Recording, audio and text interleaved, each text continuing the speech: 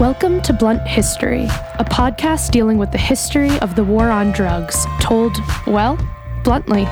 We think it'll have you saying, what the F? We're your hosts, Natalie Brennan and Stina Perkins. Well, we've reached the end. The end, but also the beginning? Right.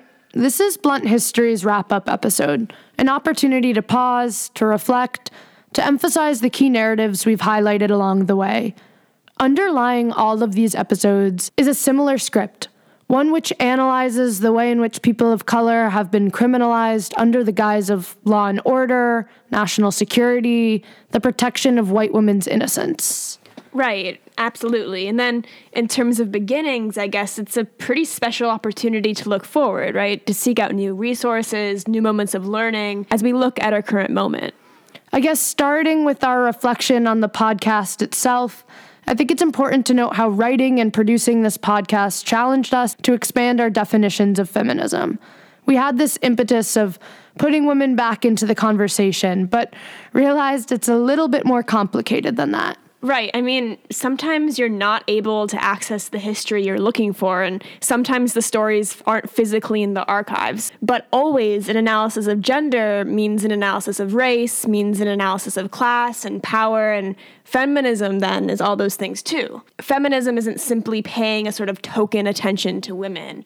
It's seeing how power influences social labels, gender being just one of many. Which brings us to our current moment, really.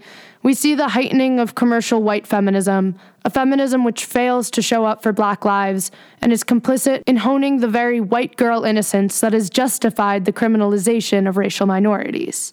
Simultaneously, we see the media focusing on the heroin epidemic. Looking forward, we hope that what we have sparked through this podcast is the ability to analyze this media with a little bit more of a critical eye, looking towards when the media uses words like crisis versus epidemic, if they're being more sympathetic. Are we being plagued by a heroin crisis?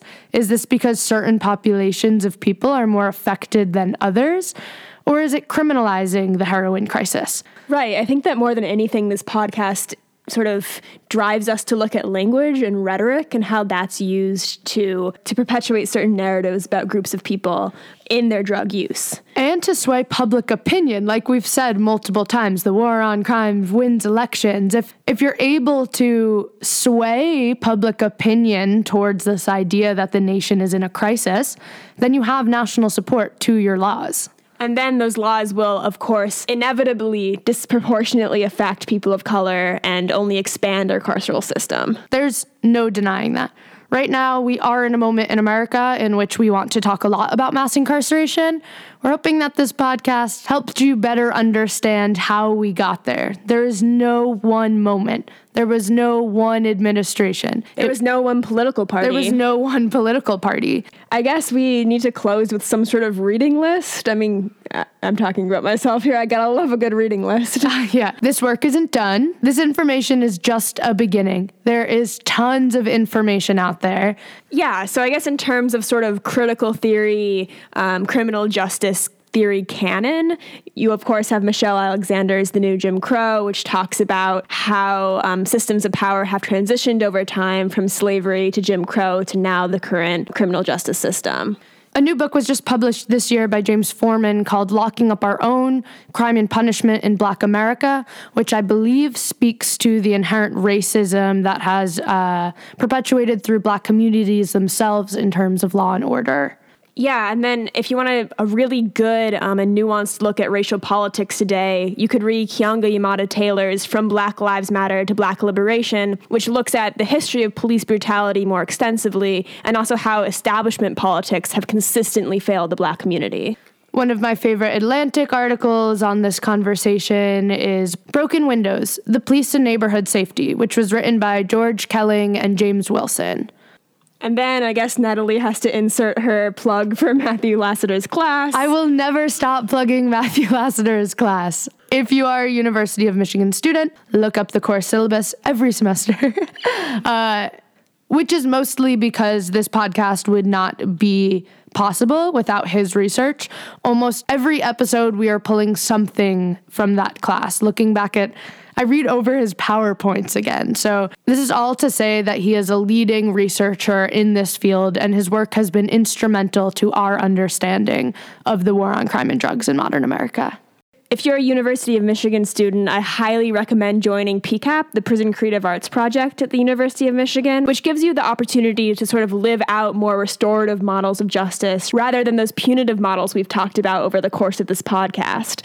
Ashley Lucas directs this program and gives you substantial training to enter facilities and conduct your own creative writing, theater, and art workshops with people inside to gain a more human perspective of the faces and the stories who are impacted by mass incarceration. Which is really important work to destigmatize what it means to be a prisoner in today's America. Yeah, absolutely. There's always money needed, whether it be to the Innocence Project, which helps get people out of jail who have been wrongfully convicted. The ACLU always needs money. Equal Justice Initiative. The Brennan Center for Justice. The list goes on and on. The list goes on and on.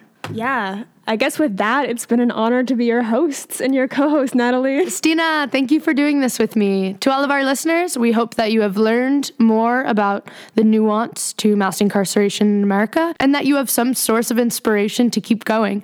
There's a lot of work to be done. That's all we've got. The next step is yours.